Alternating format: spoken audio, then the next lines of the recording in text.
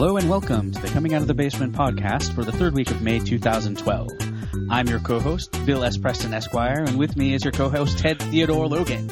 And we are Wild Stallions. That's right. And we will never be a super band until we get Eddie Van Halen on guitar. I mean, like, Eddie Van Halen. Yeah, or maybe, it's Carlos and BJ. But how could you tell? How you doing, Carlos? I'm doing pretty well. I had a really excellent geek weekend. How are you doing? I'm doing pretty good. I can already tell that the audio is going to go much better this time around. So, okay, I'm going to cross my fingers this entire time just to make sure that happens. I think we can pretty certainly blame it on the thunderstorm. Last time there was a pretty large thunderstorm to the degree of there was concern of flooding and there was lightning all over the place, and I lost power during the recording. Yes, and the tech issues revealed that I am in fact a Nexus 1.3 Alpha replicant. Absolutely. But that will be our secret. I always suspected. Yeah. How was your weekend? Weekend was pretty good. Got a lot of stuff done. As far as like geek stuff goes, it didn't get a whole lot in. We didn't play our Mutants and Masterminds campaign, which I mean we only play that like once every other week, anyways. But yep. We're starting to get into the real meat of the campaign, and all the clues and mysteries are being lifted. So yeah, it's a lot of fun. A lot of League of Legends this weekend, so that was a lot of fun. Very cool. On Friday, I actually went to a geeky bachelor party, which was really interesting. So a friend of mine, actually one of the guys from the Coming Out of the Basement blog, is getting married, and his bachelor party was on Friday. So it started out at Rudy's Barbecue, which is this barbecue place here in Austin. It was pretty decent. And from there it went to the Alamo Drafthouse. And for people who don't know, the Alamo Drafthouse is this really awesome theater. It's a chain that started here in Austin, and they serve food and drinks and alcohol and stuff like that. Which, other theaters, that's really, I think, become popular around the country. But like the Drafthouse is something special, right? It's film lovers. They do really amazing things. They participate in like South by Southwest and all that things. And they're having a special series this summer. Have you heard about any of that? No, I haven't. So the very first movie of this special series was on Friday. And so this is right at the beginning. Somebody came out dressed like the lead character of the movie that we were there to watch, and came out to give us a PowerPoint presentation about the educational message from the film. And so the first slide, let's see if you can figure this out by context clues. The best things in life are, and then slide number 1, crush your enemies. Slide number 2, see them driven before you. And slide number 3, hear the lamentations of their women. That's just too easy. Conan the Barbarian. Absolutely.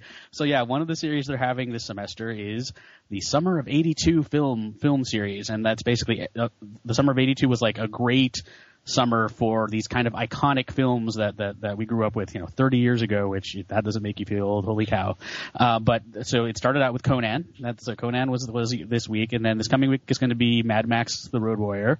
Then it's going to be Rocky 3. Then it's going to be The Wrath of Khan. Then it's going to be E.T., The Thing, Poltergeist, Tron. So really this amazing series. And it was a ton of fun. It was really cool. 82 was definitely an amazing year for movies. I mean, granted, none of them did Avengers money, but yeah. And so, yeah, that was awesome. And then yesterday, I actually went to go see Jousting at List on the Lake, which was actually pretty cool, too. Did I ever tell you that my wife and I really got into that Full Metal Jousting TV show? No, I hadn't mentioned that. So this is kind of to make sort of a geek hobby more of a manly sport, and so they took a bunch of the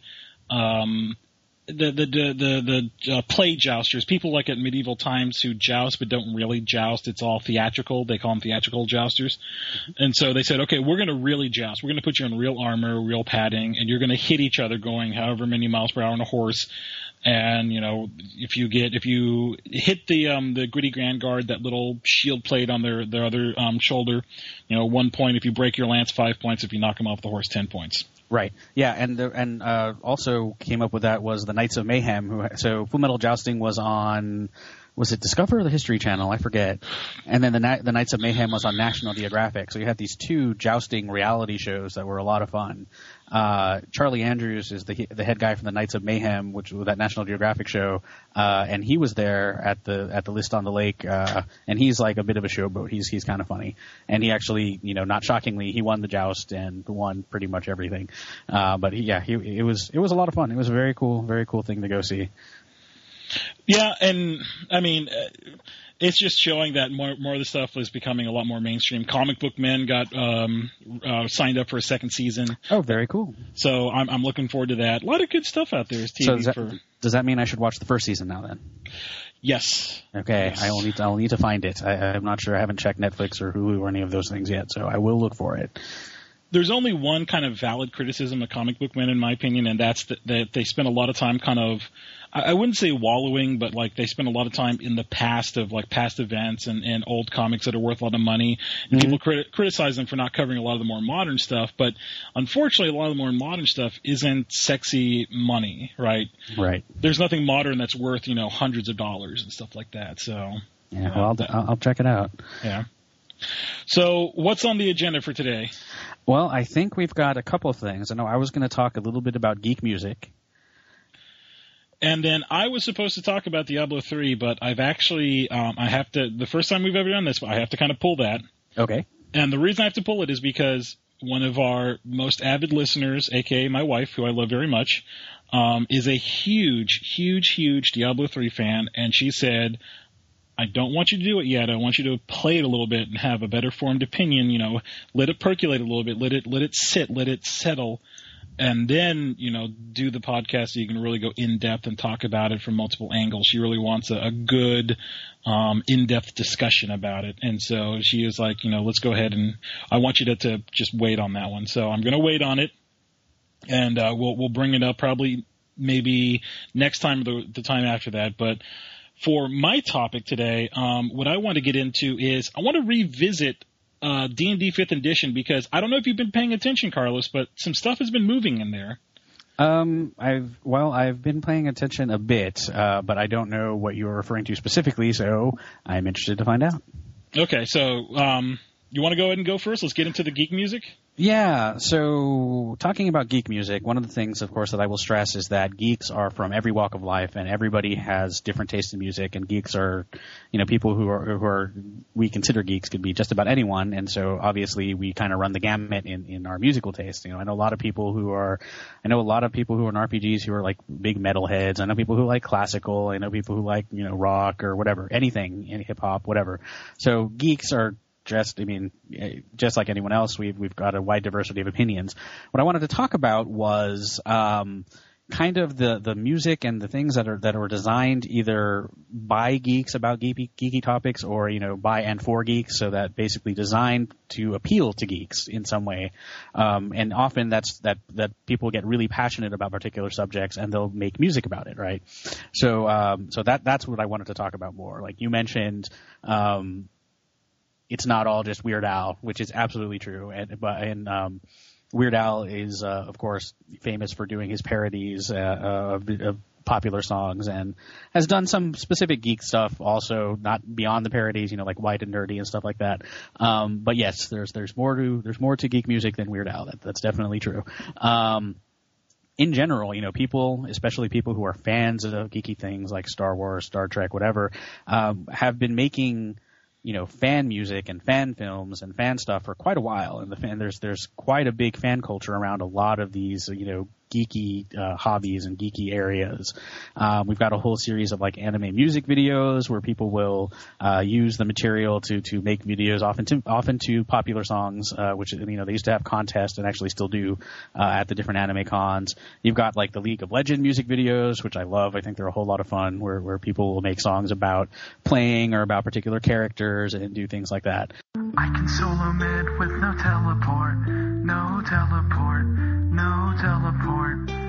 I can solo mid with no teleport, no teleport, no teleport. Look at me, gun in the air as you can see, and boom, when I get a headshot, I just that to my killing spree. And, you have the regular parodies. So I'm going to talk about those a little bit, but really I wanted to mention a few things specifically. Before I go on, is there anything you wanted to jump in about that? No, I'll let you, because I don't want to cover anything you might already cover. There's definitely parts of it I have opinions on, but I want to see what you say first before. I don't want to step on your toes accidentally. I understand completely. So yeah. You have kind of more mainstream-ish acts who have talked about geeky things before. Weezer in the Blue album, it was kind of autobiographical, and they had the song In the Garage, which talks about, the Dungeon Master's Guide and a 12-sided die and Nightcrawler and Kitty Pryde, very, very kind of geek-friendly stuff. You've got Blink-182 who had a song like A New Hope. You had Marcy Playground who had a song called The Cloak of Elvenkind and about hanging in the closet and stuff like that. And that's interesting. I mean, you do have these kind of pop cultural references that come up fairly regularly in music and in other areas. But you also have things that have been created specifically for geeks. And one of the examples of that is Felicia Day, right, who is like the uber geek and all-around nice person who's come up with her whole new Geek and Sundry podcast channel, and, of course, is the writer and star of The Guilds. And The Guild itself has done these kind of music and video type events, starting with Do You Want to Date My Avatar and doing Game On and I'm the One That's Cool. To all the ass-hat jocks who beat me up in school, now I'm the one that's cool. I'm the one that's cool. To all the prom queen bitches thinking they so cool, now I'm the one that's cool. I'm the one that's cool.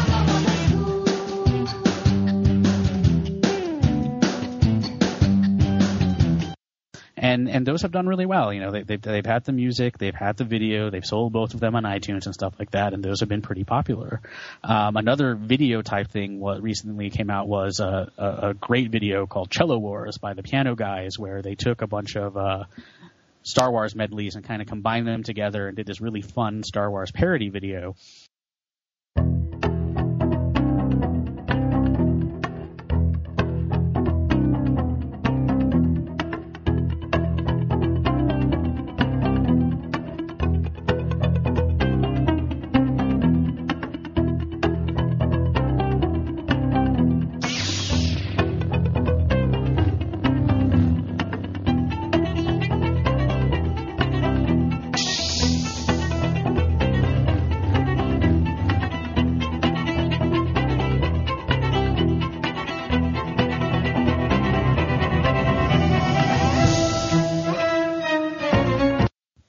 But, this geek music stuff has been going on for a while, and, of course, the big impetus and the big way of sharing it has been the internet, right? I mean, because we have the internet, we can share this music, we can make this music easy with digital technologies and distribute it.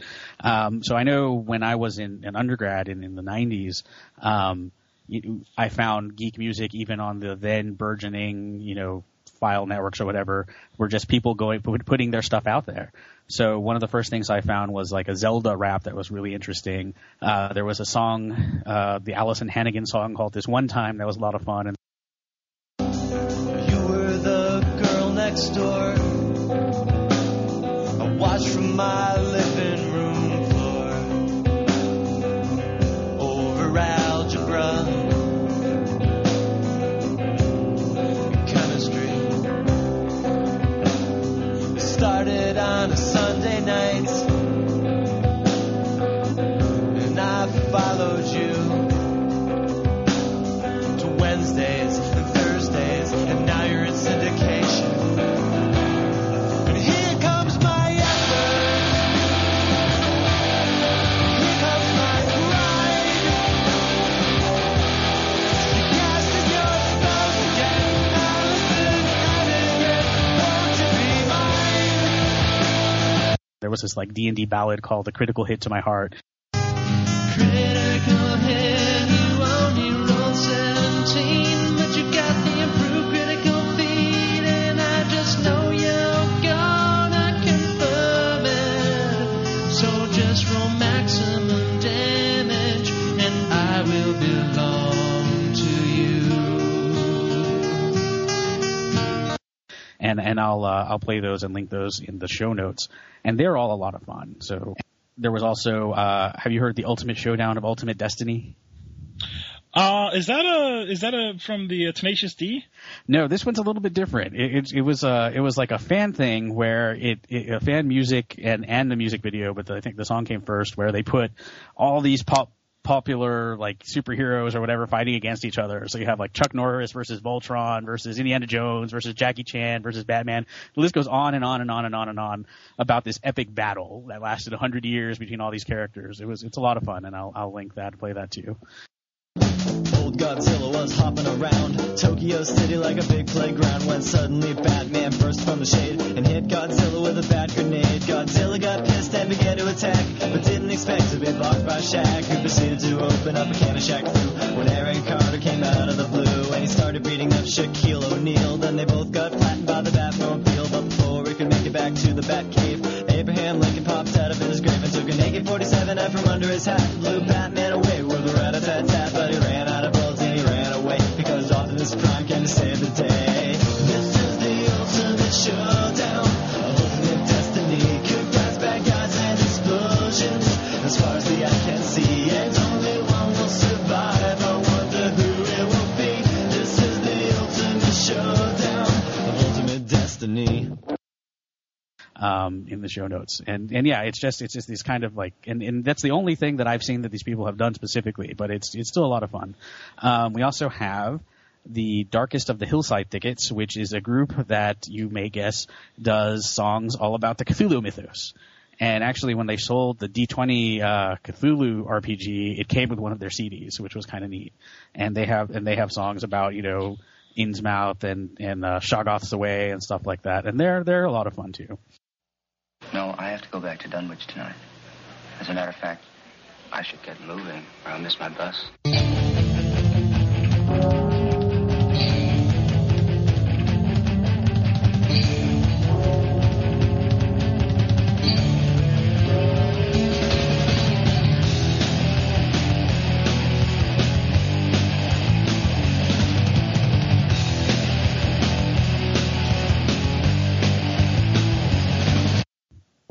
Someone else, and there's also different genres of this type of music.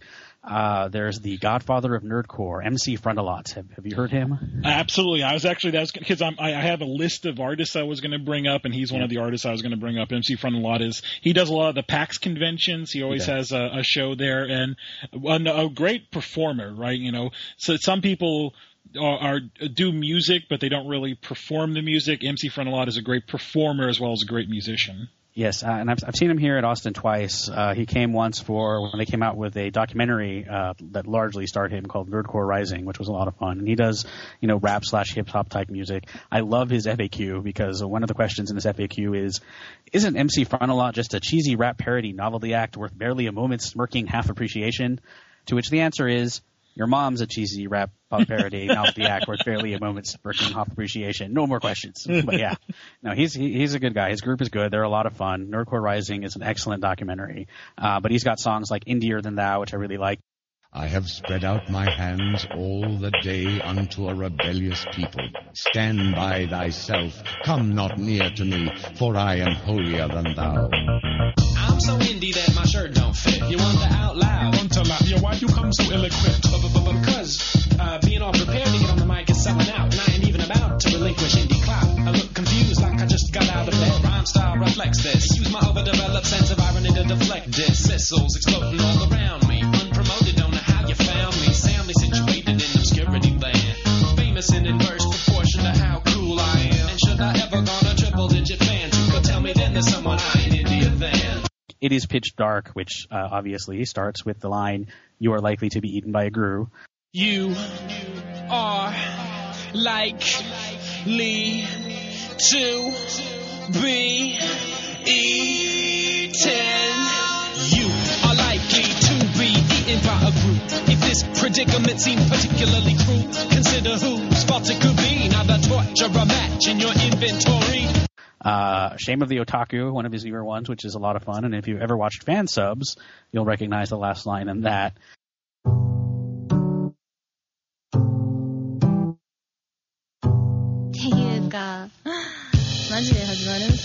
I put self-loathing at the end of a string, drag it after me, swing it like it wasn't a thing, and I can sing in Japanese, please don't say to prove it, and maybe I forgot it when the music got interluded. Who did tell a lie? Did he mumble? Did his sky high credibility crumble? Double humble was he then, and polite in speech? Did he make escape as he escalated out of reach, or is he bringing each and every one of you a message? Did he suggest that if you're depressed, if it depresses, not love to get in termed otaku, but I don't understand shame, I'ma leave it to you.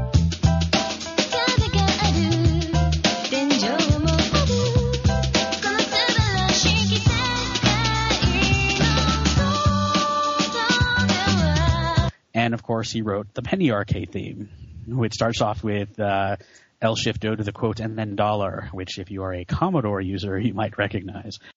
Now let's begin to type some words. Yo, when I hit L shift O to the quote and then dollar. If you know the dir of the nerdcore rhyme, you holler. I hit L shift O to the quote and then dollar. If you know the dir of the nerdcore rhyme, you holler. I hit L shift O to the quote and then dollar. If you know the dir of the nerdcore rhyme, you holler. Nerd ho, warm the mic up. Yo, we bout to strike up this band of nebusheads who cultivate nebulous fetishes. The FPS, RPG, or MM called any obsession to blather over my blog. But yeah, he's a lot of fun, and the music he does is neat, and he's really spawned a whole kind of generation of this kind of what they call nerdcore rap, which is really interesting because, yes, it is, in one sense, it is this kind of parody novelty act type thing, but also they're very sincere. It's not just like they're trying to take advantage of this. It is something that they do. They are making music. They are doing they are doing this thing and enjoying it. So there's a certain type of authenticity involved with this. So I think that's been really interesting. There's a couple of other people I wanted to mention. One of the big names, and this might also be on your list in this kind of geek music type things, is Jonathan Coulton. Damn, you stole him from me. I was going to bring him up. Absolutely. Jonathan Coulton, super famous, super talented musician. One of the interesting things about him is that most of his music is shared using a Creative Commons license. And you know that I am a copyright geek, and I find that very appealing. And basically, he gives away his music for free and lets people create these derivative fan works, provided that they also give away the music or the derivative work that they do for free. And so he has a really great fan community and fan video community and all kinds of stuff like that. I've also seen him in concert, and he is also a great entertainer. Some of his famous works, of course, include the theme song, the ending song from Portal, Still Alive. This was a triumph. I'm making a note here, huge success. It's hard to overstate my satisfaction. Aperture science. We do what we must because we can. For the good of all of us, except the ones who are dead. But there's no sense crying over every mistake. You just keep on trying till you run out of cake. And the science gets done and you make a neat gun for the people who are still alive. Which is a terrific song. RE Your Brains, also a terrific song about zombies at the office. And that's another, the RE My Brains is one of my favorite ones about, zombies in a mall and stuff like that. But if you ever watch it perform live, everybody raises their hand in sort of a zombie little claw thing. Yes, there's audience. The audience participation time. Yeah, it's amazing. Yes, I have done. I have done that as well. I've seen him a bunch of times. He's a lot of fun. Hey, Tom, it's Bob from the office down the hall. It's good to see you, buddy. How have you been? Things have been okay for me, except that I'm a zombie now. I really wish you'd let us in. I think I speak for all of us when I say I understand why you folks might hesitate to submit to our demand. But here's an FYI, you're all gonna die screaming. All we wanna do is eat your brains. We're not unreasonable, I mean no one's gonna eat your eyes. Skull Crusher Mountain is another fun one. Welcome to my secret lair on Skull Crusher Mountain. I hope that you've enjoyed your stay so far. I see you met my assistant Scarface. His appearance is quite disturbing, but I assure you he's harmless enough. He's a sweetheart, calls me master, and he has a way of finding pretty things and bringing them to me. Code Monkey, which is really famous. Code Monkey is one of my favorites. Yes, mine too. And he was the theme song to that little animated show, Code Monkeys. Yeah. Code monkey, get up, get coffee. Code monkey, go to job. Code monkey, have boring meeting with boring manager Rob. Rob say code monkey very diligent, but his output stink. His code not functional or elegant. What do code monkey think? Code monkey think maybe manager wanna write goddamn login page himself. Code monkey not say it out loud. Code monkey not crazy, just proud. Code monkey like Fritos. Code monkey like Tab and Mountain Dew. Code monkey very simple man with big warm fuzzy secret heart. Code monkey like you. And he was also the contributing troubadour to Popular Science. And he had some music released from the Popular Science magazine, including the Lots of Fun, I Feel Fantastic, to which there are some great fan videos about.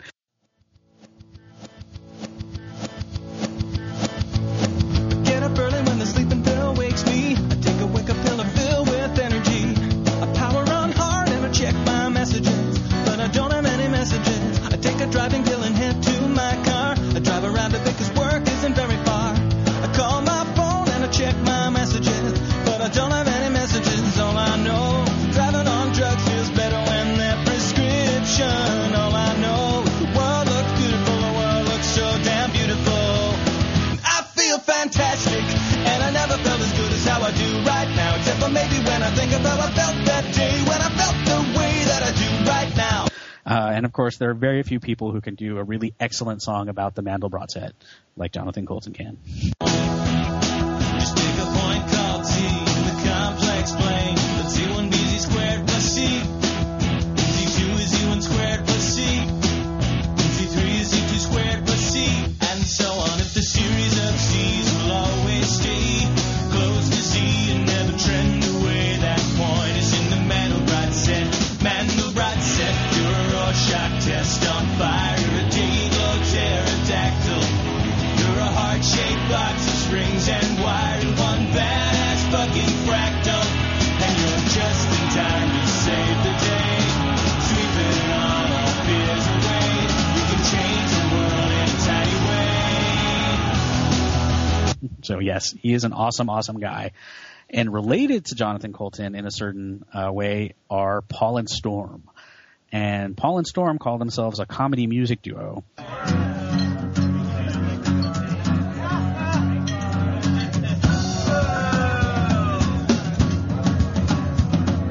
We are the opening band. We are here to do 5 or 6 or 7 songs. Don't go too long and get the hell off the stage. We are the opening band. We're probably not the band you came to see tonight, but it's alright, 'cause soon we'll go away. And we're wondering just where the hell's the sound guy? He disappeared just after we got up here. He's probably behind the building, rolling up a fatty, and he'll be gone until our last song. They often perform with Jonathan Coulton, and they're also known for doing Wootstock. And for people who don't know, Wootstock is this kind of geek music variety show. It almost always has Paul and Storm, Adam Savage from the Mythbusters, and Will Wheaton. And they often have, depending on where they are in the country, they'll have other guests. They've had Neil Gaiman show up, they've had Jonathan Coulton, they've had other people like that. And it is super cool, super neat, and a lot of really fun stuff comes out of that. One of the other bands I wanted to mention is a pair of sisters out of Portland, Oregon, Angela and Audrey Weber, who call themselves the Double Clicks. And they characterize themselves as a nerd folk duo. They've recently put out a new pair of CDs, and they did a really interesting crowdfunding for their tour. They'd already made the CDs, but they wanted to go out on tour and perform places. So they had a kind of crowdfunding a deal where you could get their CDs and get them to do stuff and perform music different places, and that's how they crowdfunded their entire tour, which is kind of cool. They're probably best known for the song "This Fantasy World," which is a song about Dungeons and Dragons, which is a lot of fun.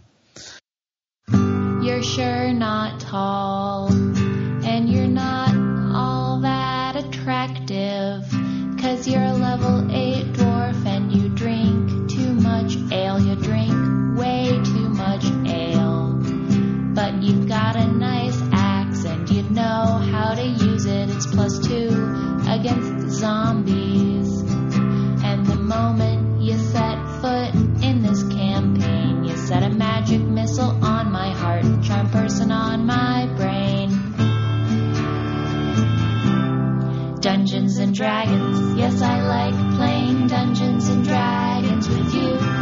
Yes, I do. Yes, I like playing Dungeons and Dragons. And one of the other kind of a lot of these are, like I said, kind of comedy, kind of nerdy type things like that. There are some of these kind of geek appealing music that tends to be more serious. And one of the areas that I was going to mention is the Browncoats. Of course, if you are familiar with, Joss Whedon and Firefly, the Browncoats are that big fan community that sprung up around that show. And there have been a lot of music and video type performances related to it. There's a pair of folks who call themselves the Bedlam Bards, Hawk and Cedric, and I knew them from a couple of places. They played at Renaissance festivals, and they've had some fun CDs and stuff like that, and I actually gamed with Cedric once upon a time. But they came out with an album called On the Drift, which was all Browncoat inspired music, and it became really popular like that, based on that. And they play Jane Song and some of the other music from the show, but they also play stuff in the style of that universe, and that did really well. He wrote about spaceships and shepherds and hordes, stood up to the networks and gave them what for. Fox canceled his program, but that was their loss. The creator of Firefly, the man they called Joss Dongma. And another person I wanted to mention kind of related to that is Marion Call. Marion Call, she was a musician, and she won a contest called Sing a Song of Saffron, which Saffron is one of the characters from Firefly. And it was judged by, the Bedlam Bards and by Christina Hendricks, the person who played Saffron in the show.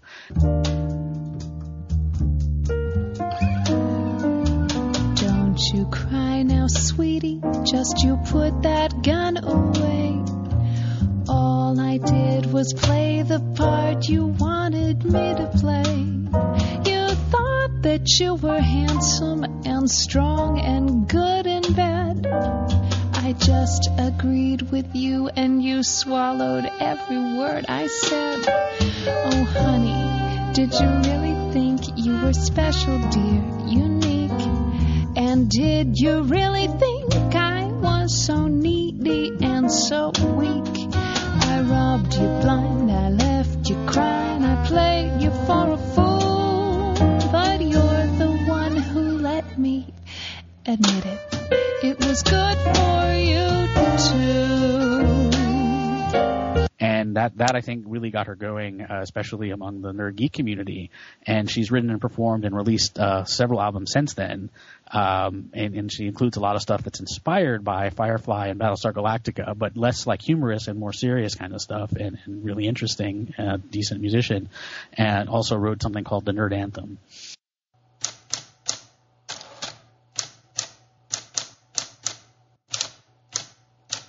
All the cool kids keep enthusiasm rationed, right down to the last explosive ounce. But I'd rather indulge my many passions, even if my squaritude's a little too pronounced. Perhaps I do not strike you as a geek, without the horn-rimmed glasses and knee-high Argyle socks. But nerdery is more than wardrobe deep, and I'm a nerd down in my heart, and that's where nerdhood rocks. I'm better acquainted than a good girl ought to be with Aragorn and Yosef Bridge and Worf and Hal and Han. But you don't really know me, and my culture don't control me, so don't you pigeonhole me, 'cause my phaser's set to stun. So what did you want to mention? So on my list, and you have an exhaustive list, so you've already knocked out a bunch of my my mentions here, but I still got a few. Uh-huh. First of all, Stephen Lynch. Stephen Lynch is more of a comedy musician. Yes. And I'm going to give everyone who's listening a fair warning. Some of it gets a little raunchy, but he has a great one that's called It's D&D, about him and his buddy playing D&D in the basement and having Cheetos and Mountain Dew and stuff like that. Now Tyke's a real bastard, but a fair dungeon master. He's got hit points and charisma to lend. And I rehearse in my room, or what I call the dragon's tomb, when I'm not out with my girlfriend. It's D&D. Wait. Tyke, hold on. I'm sorry. I'm sorry, everybody. Hold on, give me 1 second. What? Dude, come on. Seriously. What? You got a fucking girlfriend? Dungeon Master. It's kind of a dick thing to say. It's D&D. Summoning the demons of hell. It's D&D. When our shift into the Taco Bell. Gordita, chalupa. And a lot of his stuff, I think you can just kind of generally categorize as being kind of geek related. I'm kind of in the same vein as Jonathan Coulton, whereas Stephen Lynch is going to be a little bit more rock and roll. Jonathan Coulton's a little bit more folk music and stuff. And then, of course, we have to talk about Optimus Rhyme. Another in the nerdcore-ish type. Another in the nerdcore-ish. He's another regular at the PAX conventions. Another great performer. You know, draws in a good crowd, gives you a good show and stuff like that. Has a lot of good music, all geek related to varying degrees and stuff. So, Megatron must be stopped, no matter the cost.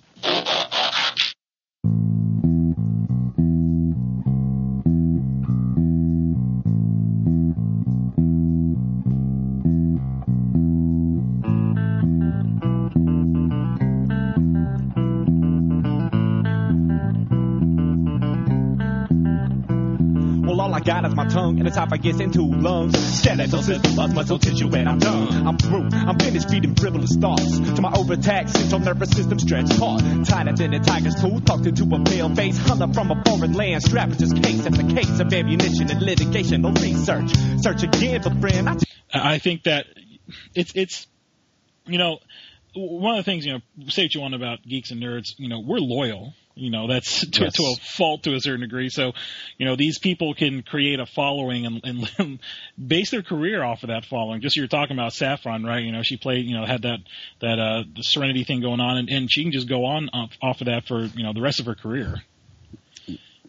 Although one would hope that she did more, but yes. Well, yeah, exactly. But, it's just saying that this stuff just kind of lives on and on and on and on. Most definitely. So, a ton of good music out there, and all of it's going to be, like, I love Jonathan Coulton's Code Monkey because I connect to it from a geek perspective and from being, in the IT world, and I love Stephen Lynch's It's D&D because I connect to it from a D&D perspective. So, we're giving a ton of different, musicians out there. They're all going to cover a variety of geek topics that might connect with you, be it video gaming, tabletop gaming, whatever. So, take a listen, try some stuff out. Yeah, and one of the only criticisms I've heard about some of this music is that there's a fine line, especially among musicians who might not be quite in with the geek community, between laughing with someone and laughing at someone. So I've heard some people get really offended by some songs and stuff like that tend to poke fun at these geek hobbies. And just for people who want to go out there and do this thing, if you're listening to this podcast, obviously you're not in that group, but it is kind of a fine line that you need to watch out for. Yeah, and you're right. It's a fine line to walk. I've always been of the opinion of you can't laugh at yourself. You have to have a fairly grounded self-awareness and stuff like that. So, Yep. So yeah. Go to iTunes or Zune or whatever you want. Take a listen to some of these. They offer, the 30-second previews for all this stuff. Take a look, listen to some of it. And like we mentioned, Jonathan Coulton, Paul and Storm, a lot of these folks either put their music out using these Creative Commons licenses or like MC Front, a lot of his stuff you can download for free from his website. We'll put links to all this stuff in the show notes. Absolutely. So, and I think we're going to try and include maybe a little bit about on the podcast here and there. You're gonna sprinkle it in through some magical editing. That's right, and we'll know it's successful if you heard music during this podcast. It's very true. Very true. All right. So any other last little comments you want to leave out with on that one? I think that's mainly what I wanted to talk about. There's like you said, there's a lot of great stuff out there. Check it out. Absolutely. All right. You ready to dig back into a little bit of Dungeons and Dragons? I am. I want to see what news has been going on. Well, I'm surprised you and I haven't talked about this already because, number one, Mont Cook left. Yes, Monty Cook did leave, and I remember that day well because I got a text from BJ while I was at work saying Monty Cook has left D&D. I was like, what? Yes. So I was expecting a little bit more powerful reaction from you on that one. And to be honest, him leaving was met with mixed reactions. Oh yes, right? Most definitely. Some people liked the fact that he left. Some people were horrified by the fact that he left. And a lot of it stems towards people's loyalty to third edition, 3.5, 3.75, whatever you want to call it, versus 4.0. Monty Cook was never a big proponent of 4th edition, right? He wasn't a big believer in 4th edition. And you can definitely tell that there are undertones. If you read his blog post where he talks about him leaving, you could tell that there are undertones of creative differences, and that 5th edition or D&D Next, however you want to call it, is going in a direction that maybe he doesn't necessarily agree with. Yeah, I didn't get the sense of creative differences so much as differences with the company, because he's still really happy with and talks about his fellow designers that were there, and so he, like he said, it wasn't anything to do with them, but it was some kind of difference with the company, but he didn't want to talk about it, and because it wouldn't be professional, so he didn't. So I don't know. Mike Merles had an interesting response to that. Mike Merles being one of the leads at WotC right now, and one of the lead designers for 4th edition, and he was surprised by it. He said, which actually surprised me. So yeah. And so it looks like Mike Merles will kind of be taking over in kind of the lead designer position that Monty has been assuming. We don't know how this is going to affect the release date. We don't know how it's going to affect the rules, clarification, or development, or design. I mean, there's so much stuff like kind of left up in the air at this point. So, but it's definitely going to represent a change. In my opinion, I think it's going to represent a change in the tone of how it's handled, right? Because we talk about so often the differences between 3rd edition and 4th edition. I'm a big believer in 4th edition. I think it did a lot to help solve the balance issues, but a lot of people didn't like 4th edition because they said it didn't feel like D&D. They said it reduced it too much to sort of a general type of video game mechanics, and all the classes felt too similar. And I agree with that partly. I do think all the classes felt too similar, but I don't like it when people say that it's too much like a video game, because they're saying that in a derogatory sense, and I don't necessarily think that's derogatory, because you know what? I like video games. So to me, that's not really a really great criticism. I think it needs to be more specific if you're going to have something like that. I think balance was probably if not the main goal, but a huge main goal in 4th edition, and they approached that in a way that I didn't quite enjoy. I liked 4th edition. I liked 3rd edition somewhat better. But yeah, it was kind of odd. I felt really limited in some ways that I hadn't felt with other editions. So that brings us up to the next big piece of news that I have for you, and they're talking specifically about what that balancing factor was. The newest article released just today, Balancing Wizards in D&D. So when we talk about all this stuff, the changes taking place in 4th edition, 5th edition versus 3rd edition, realistically, when you get down to it, the brass tacks, they're talking about balancing caster supremacy, right? And when I talk about caster supremacy, and I'm sure, Carlos, you kind of have your own opinions on this one, but when they talk about caster supremacy, they talk about this difference in that in the lower levels in D&D 3rd edition, fighters were going to outlast wizards, more than anything else because they had more hit points, they could do more damage with their sword. Wizards kind of blow their load pretty early on because they only have like 1 or 2 spells that they can cast.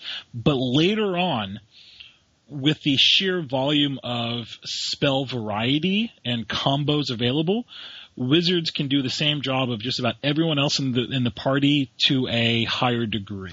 Yeah, and the same, especially this was very true with 3rd edition. Clerics, I think, were even better than wizards at that in 3rd edition. But yeah, that kind of balance, the low level, high level type thing was part of it, certainly 2nd edition as well. And really with 4th edition, they took a balance across the field all the time.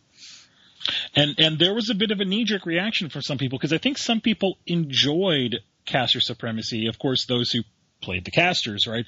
I knew when 4th edition came out, I knew Patrick was horribly pissed off because he couldn't play his super duper kill everything cleric by having quicken spells saved in his rings to cast all of his buffs to where he's, a giant and has massive, armor, resistance and a thorn club or whatever. So, he had all this stuff in this very specific combo to just make himself a killing machine, even though he was a cleric, right? Mm-hmm. And I'm not saying that clerics shouldn't be allowed to do damage, right? And that's what I loved about 4th edition is that they took the role of healing and made it so much to where it was a viable role. You could be a healer, but you could still be effective in that you buffed your party, you could throw some damage out, you could debuff the enemy and stuff like that, so you didn't feel like you were spending all of your turns heal the fighter, heal the fighter, heal right. the fighter. Although there was also some backlash to that, which is interesting, which they also talked about in D&D Next, because there are people who wanted to do the heal the fighter thing, and actually 4th edition eventually did address that when they came out with the peaceful cleric, but yeah. That was kind of weird to me. I couldn't understand that criticism because I've played support characters before. I've played healers, and I mean, it to a certain degree, you are just kind of sitting there falling around, like constantly, like your hands pressed firmly on the fighter's buttocks, ready to heal him at a moment's notice, and that's, I mean, some people enjoy that, but it's to me, it seems like a very extremely niche role that you could be doing other stuff such as your minor action to heal, standard action to do something else. Yeah, it's kind of hard to say. I mean, when I played a cleric in 2nd edition in particular, I really liked the healing role. I didn't do it as much in 3rd, although I did a bit. But yeah, it's a difficult thing. I mean, it partly goes down to play style and how mechanical your combats are going to be and stuff like that. Like what chance do you have? What chance do you have to shine? One of the criticisms that I know D&D Next was trying to address, and Robert Schwab, one of the designers, mentioned this, is that a lot of people felt that 4E was kind of a striker show because everybody wanted to be a striker, basically, for the most part. And one of the things that they're trying to do is make the classes more like there are things that you have to be this class to do, which wasn't quite the same case in 4th edition. Now, to be fair, I don't think that's a problem with the balance with the game per se, but that's just the nature of the mechanics they used of defender, yes. Healer, striker. Like, yes. If you play, and I'm not going to restrict it to World of Warcraft, but if you play any MMO that allows you to queue into sort of an instance thing where you can, go in and it's based off of what role you are, defender, healer, striker. Right, and you have that same problem with World of Warcraft, where you had DPS, you had a lot more DPS than you had tanks or healers. So, like, for instance, I played a tank in World of Warcraft, and I would spend maybe 30 seconds in my instance queue, if that. Yep. I had, like, buddies who played DPS who could spend an hour. Yeah, and I played a healer, and I could get in really fast, especially after Cataclysm. It was no problem finding a pickup group. But yeah, DPS people had a much harder time. And so I think that's always going to be a problem if they maintain this the Holy Trinity, right? That's as what it's called. And people say, "Oh no, there's the 4th role, the controller." Well, controller, yeah. And basically in later versions on 4th edition, controllers I think got a lot more strikery with the buffs to wizards and the buffs to some of the other controller type options. The idea of the controller was somebody who was hindering the enemy a lot, putting a lot of status effects, a lot of slows or dazes and stuff like that. But you know what the best hindrance is? Damage. Yep. Put them down. That's right. Put them down as quickly as possible. Yep. So that's kind of what happened with that. I agree. Yeah. So in this new article, they talk about balancing wizards. They talk about wanting to get away from the pitfalls of 3rd edition and balance it. And if you say, well, you kind of did that in 4E, they say, well, for 4E, we're not going to make it like 4E. Well, first of all, the first thing they say is cantrips will be at-will magic, right? So already we know that there's a 4th edition element coming into play, this at-will, you can do it as much as you want. They want the cantrips to have sort of a viable damage solution to where, like, maybe you have like a Ray of Frost or a magic missile that does as much damage as maybe a bow or something like that, to where you always have a viable damage option outside of your prepared spell. So you never blow your load and you're like, well, I've done all my spells per day. I got to take a rest, right? They talk about the 5-minute adventuring day, right? Mm-hmm. The 5-minute adventuring day mean you get into your first combat for the day, casters blow all of their spells, they're all out of their daily spells, and you have to take a rest again for them to rest and get their spells again. So they talk about, that's one of the things they try to address in 4th edition with the encounter-based powers, the healing surges, so that there was a resource that was per player basis for healing and stuff like that. Mm-hmm. So they're trying to address some of that with the cantrips at wills. We've already kind of seen that before, so nothing real shocking about that.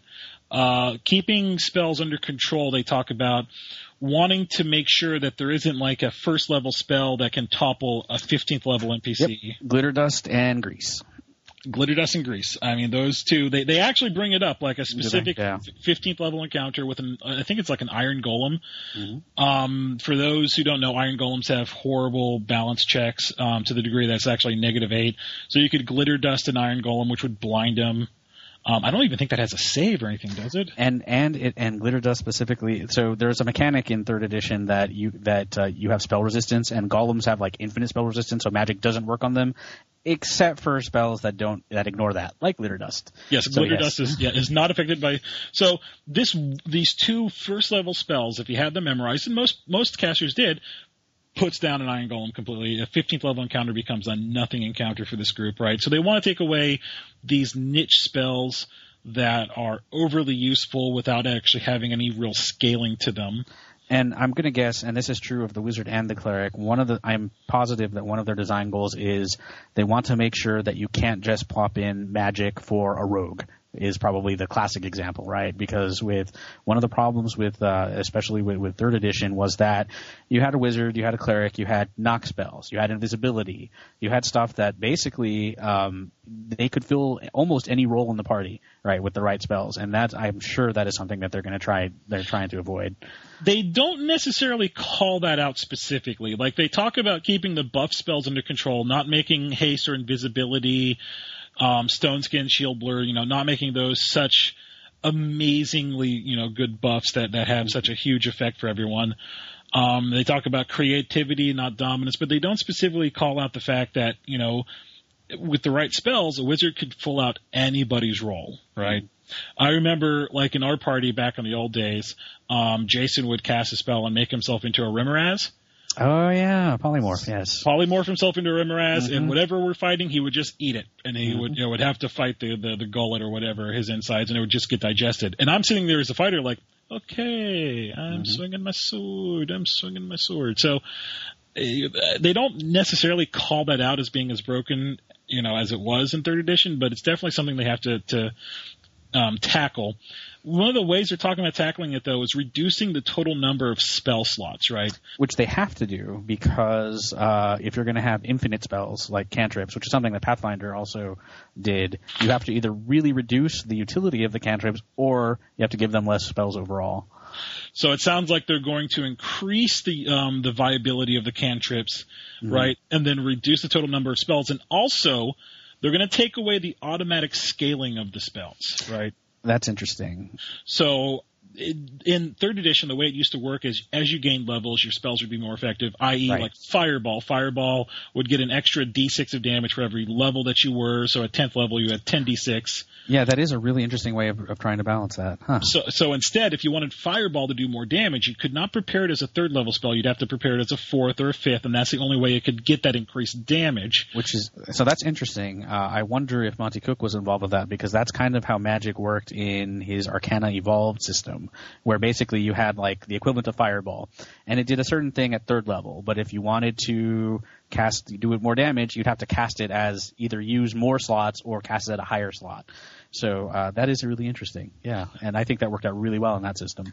For my money, I think that this is going to work out maybe well in the beginning, but because we always see D&D suffer from the harder medicine syndrome, it's going to get worse as more builder books come out. What the problem is, I think, is that they never really have a point cost system for creating spells and abilities, in that you have to say, okay, you have at level 7 or something like that, to create an ability for a character, you have 30 points to mess with. A ability that does 1d4 points of damage is maybe 4 points. If it does a d6, that's 6 points or something like that. So you can build the power based off of a point value system. If it adds a status effect, if it adds a buff, if it costs this or that, you need to be able to balance it some way to where everyone's in agreement over what these things cost from how to design it. I think that's one of the only ways you can really get balance for a lot of these abilities. Yeah, that's kind of tough though, because Magic is so strange. And I know, like, I've written spells for Open Design, and I've done some things that'll be coming out in the next year or so.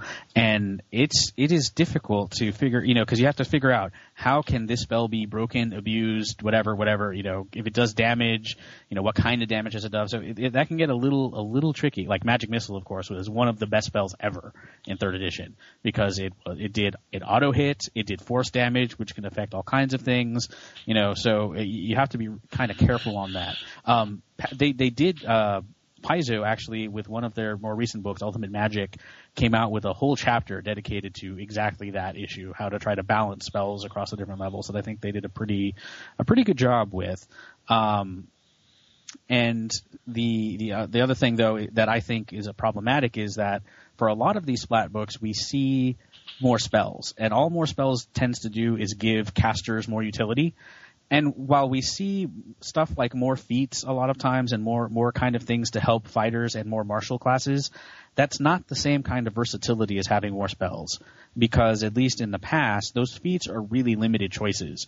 And you have some feats that they call the feat taxes. You have to take them. Or some feats that will really do your theme, and you can't switch them in and out like you can with spells. So yeah, I think with these, like with all these Splat books and stuff like that, I really think they need a way to give martial characters more options, in more than they have in the past.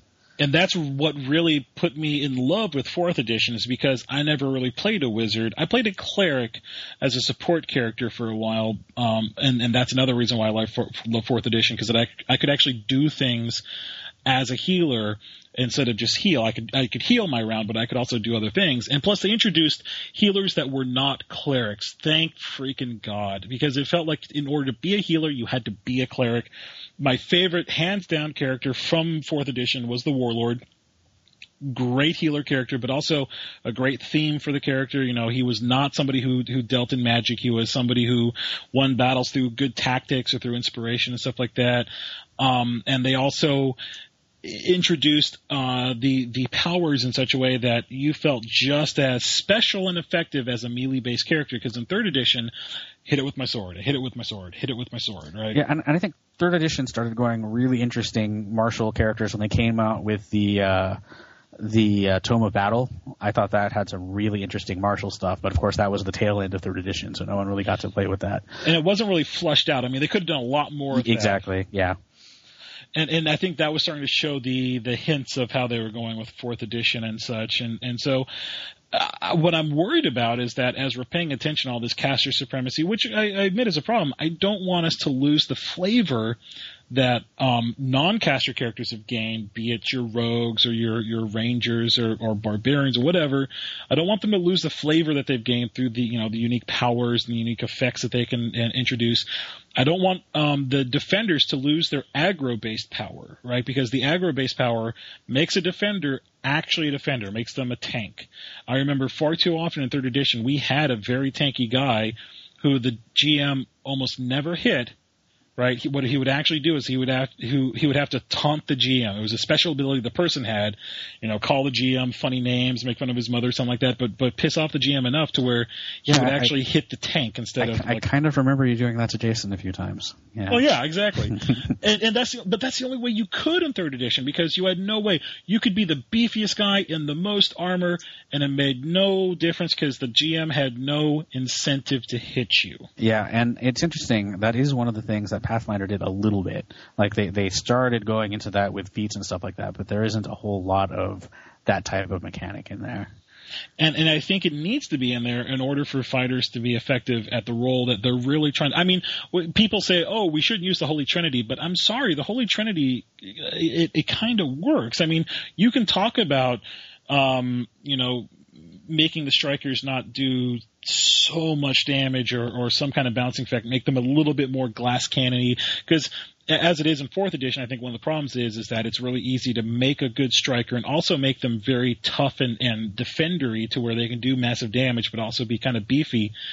If you can balance it to where there is that negative to where, I am a damage dealer, but holy crap, do I, get knocked down by a stiff wind or something like that, right? So I think there is some. So you're advocating making strikers minions. Okay, I'm good with that. 1 hit point. One hit point. Let's set on this podcast. BJ called it. All right. That's right. I don't care. I don't play strikers. But no, I mean, there's other ways to balance it. I just don't. That's my fear with the 5th edition is that we're going to lose the flavor that we've gained in order to bring it back to a system that, while fun, 3rd edition was fun back on the day, definitely had a lot of problems, and I don't want them to introduce those problems again to try and regain that old feel for the game. Well, we'll see. They've said that one of their design goals is to keep character classes. They have this kind of unique flavor to them. They haven't really clarified exactly what that means, but I mean that's certainly one of their goals. And we'll see. I mean, we got that public playtest coming out in about 2 weeks, is it? I think so, and God, I hope I can talk about it. Well, I mean, I would imagine if it's going to be a public playtest, they're going to have to lift some of the NDA at least, so we can discuss some of the ins and outs and get a little bit more into the beef of it. Mm-hmm. And then one of the other things I wanted to address with you, they had another article, and this is kind of goes back to a conversation we had in a previous edition, sexism and comics. So they had an article, Sexism in Fantasy. And I gotta say, when I read this article, it kind of pissed me off. And the reason it pissed me off is because I think it glossed over a lot of the points that we made in that it talks about, is it sexism if it's art or something like that, right? Mm-hmm. And, I mean, it seemed that they just were trying to kind of dismiss it a little bit, right? I have not seen that. I will definitely look at that. And so there was a lot of, okay, so they've already had some blowback because of, there was a prank that was pulled where they talked about giving different stats for the genders, and that women would get -1 strength but +1 charisma or something like that, right? Mm-hmm. That was not actually meant to be canon. They would put it as a joke, but a lot of people got kind of pissed off about it. They then released this article that says, well, stuff isn't really sexist, it's just artistic interpretations. They show this picture of Tisha, this tiefling warlock who's from the comic. From the comics, she's busty and bursting out of her I don't even know if you call that a blouse, but there's like a thin line keeping her breasts, barely contained within this thing. And they say that, oh, well, her role doesn't require armor, right? Because she's a warlock. Mm-hmm. And that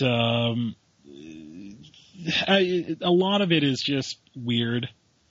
I mean, I don't think they really addressed this pretty well. There's a lot of good things that you can say about, like we talked about in our episode, there are good, strong, positive depictions of female in fantasies. I don't think they acknowledged that well in this article. I will go back and check that out. What was the point of the article?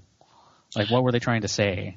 I think the point of the article is that they were maybe trying to defend some of their art.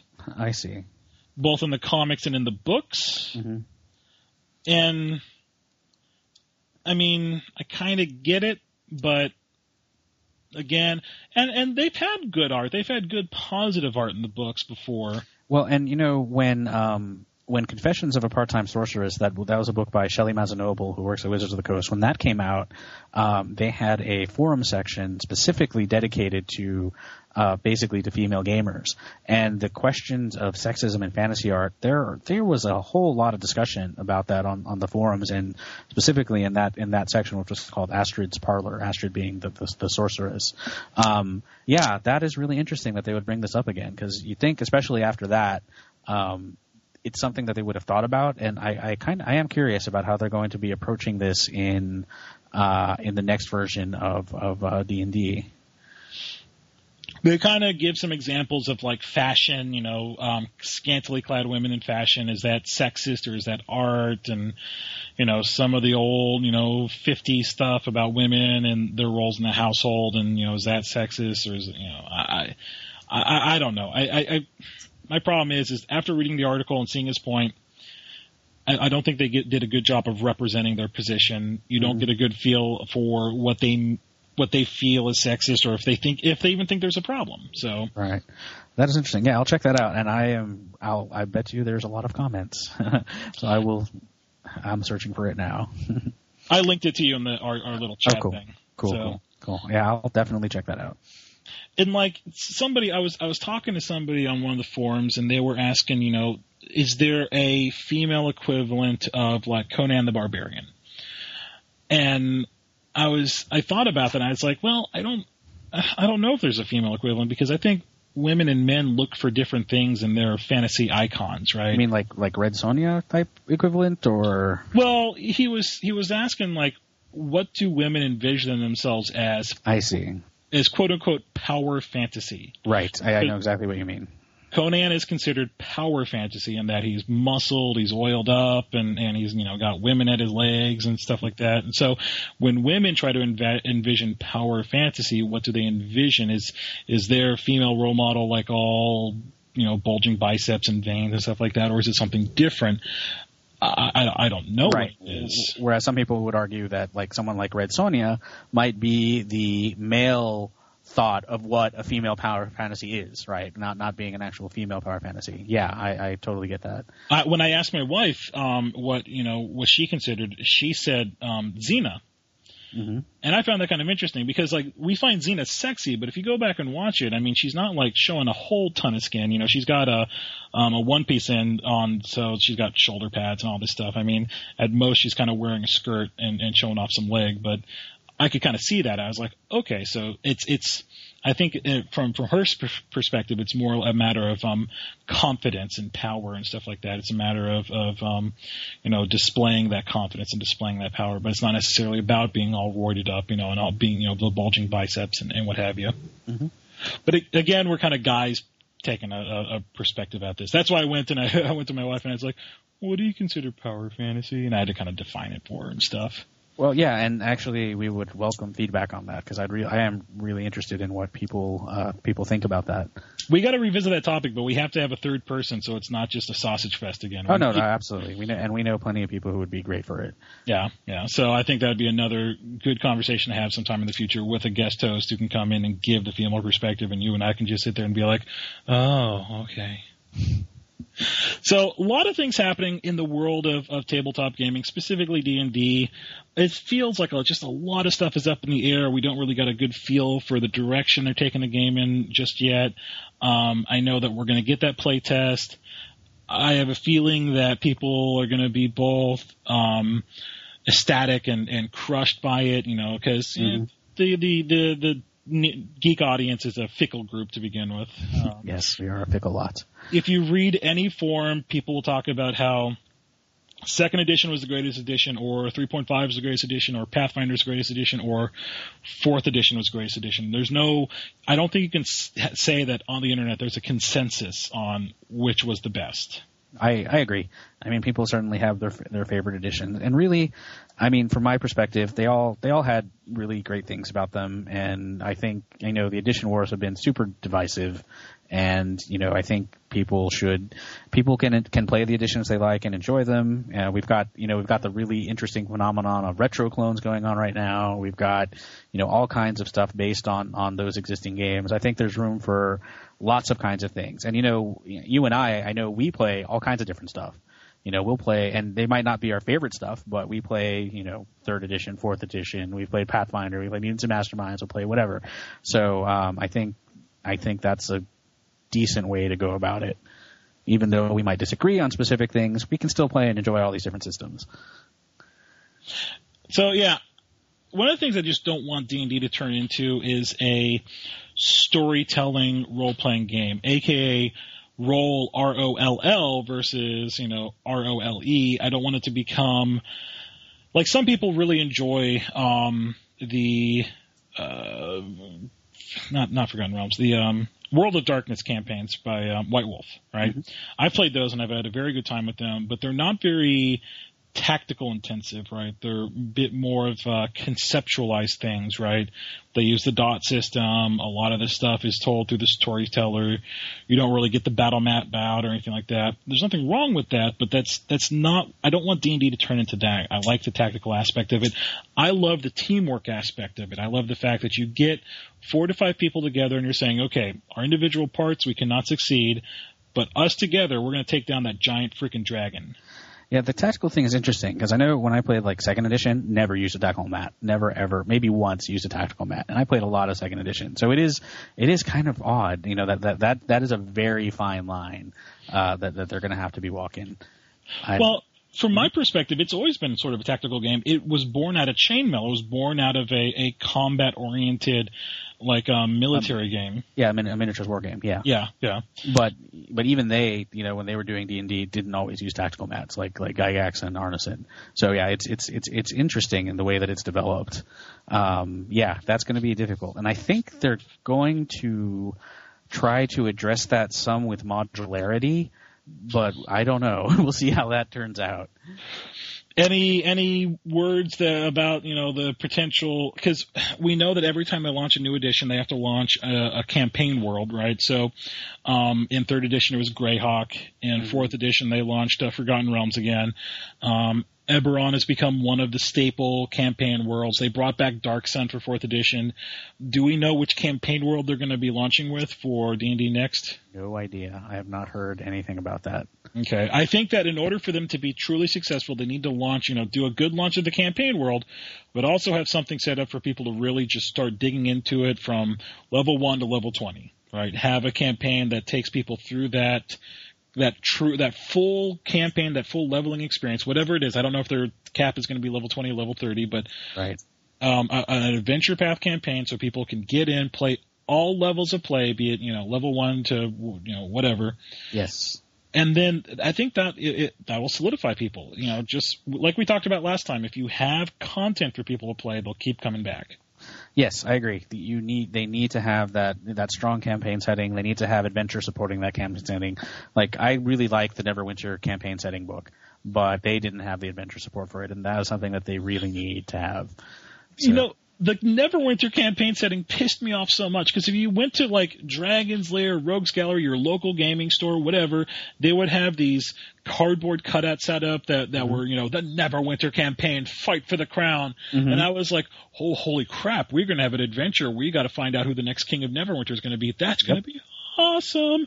Yep. And you didn't. Yep.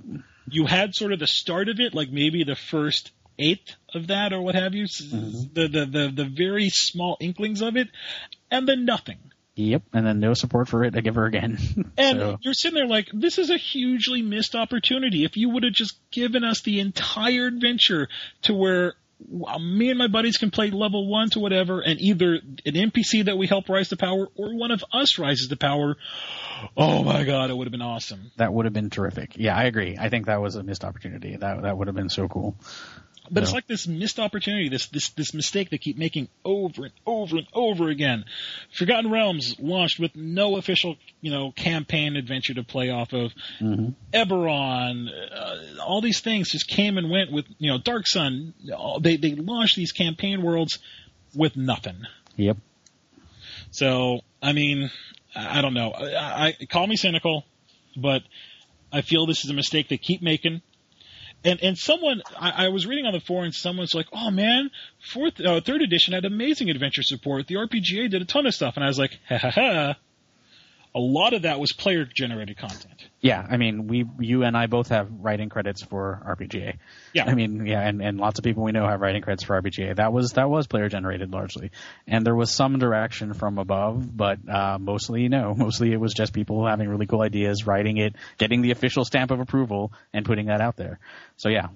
And the Circle would release, like, I think it was, like, each season or something like that, they released like maybe 5 or 6 official campaigns. Yeah.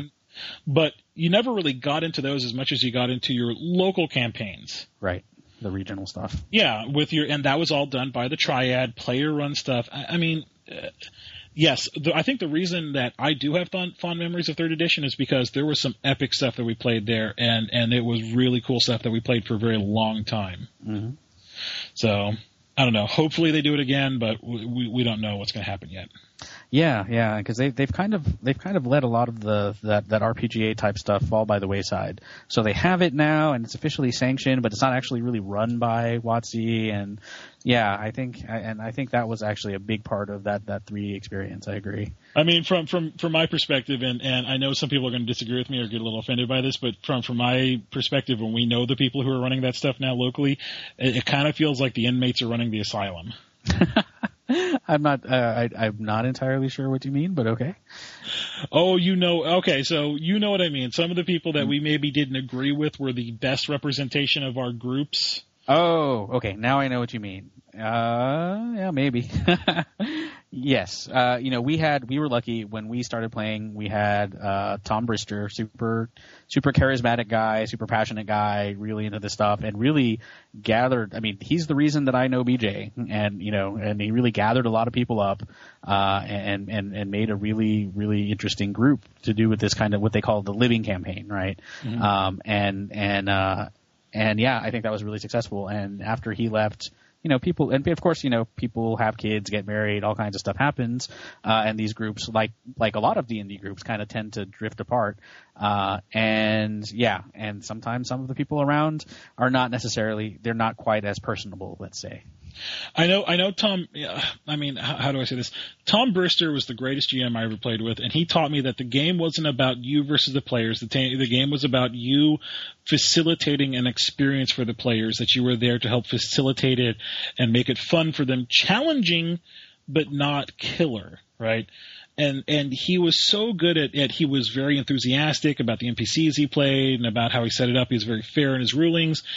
I mean, I don't know if he's still running. Anyone who's ever run with him will, I think we'll all have the same story, that he was an amazing GM. I learned so much from him on how to GM, and I feel that my current method for how I GM is inspired a lot by how he would run the game for us. I'm much more in favor of saying yes to the players now. Hey, BJ. What's up?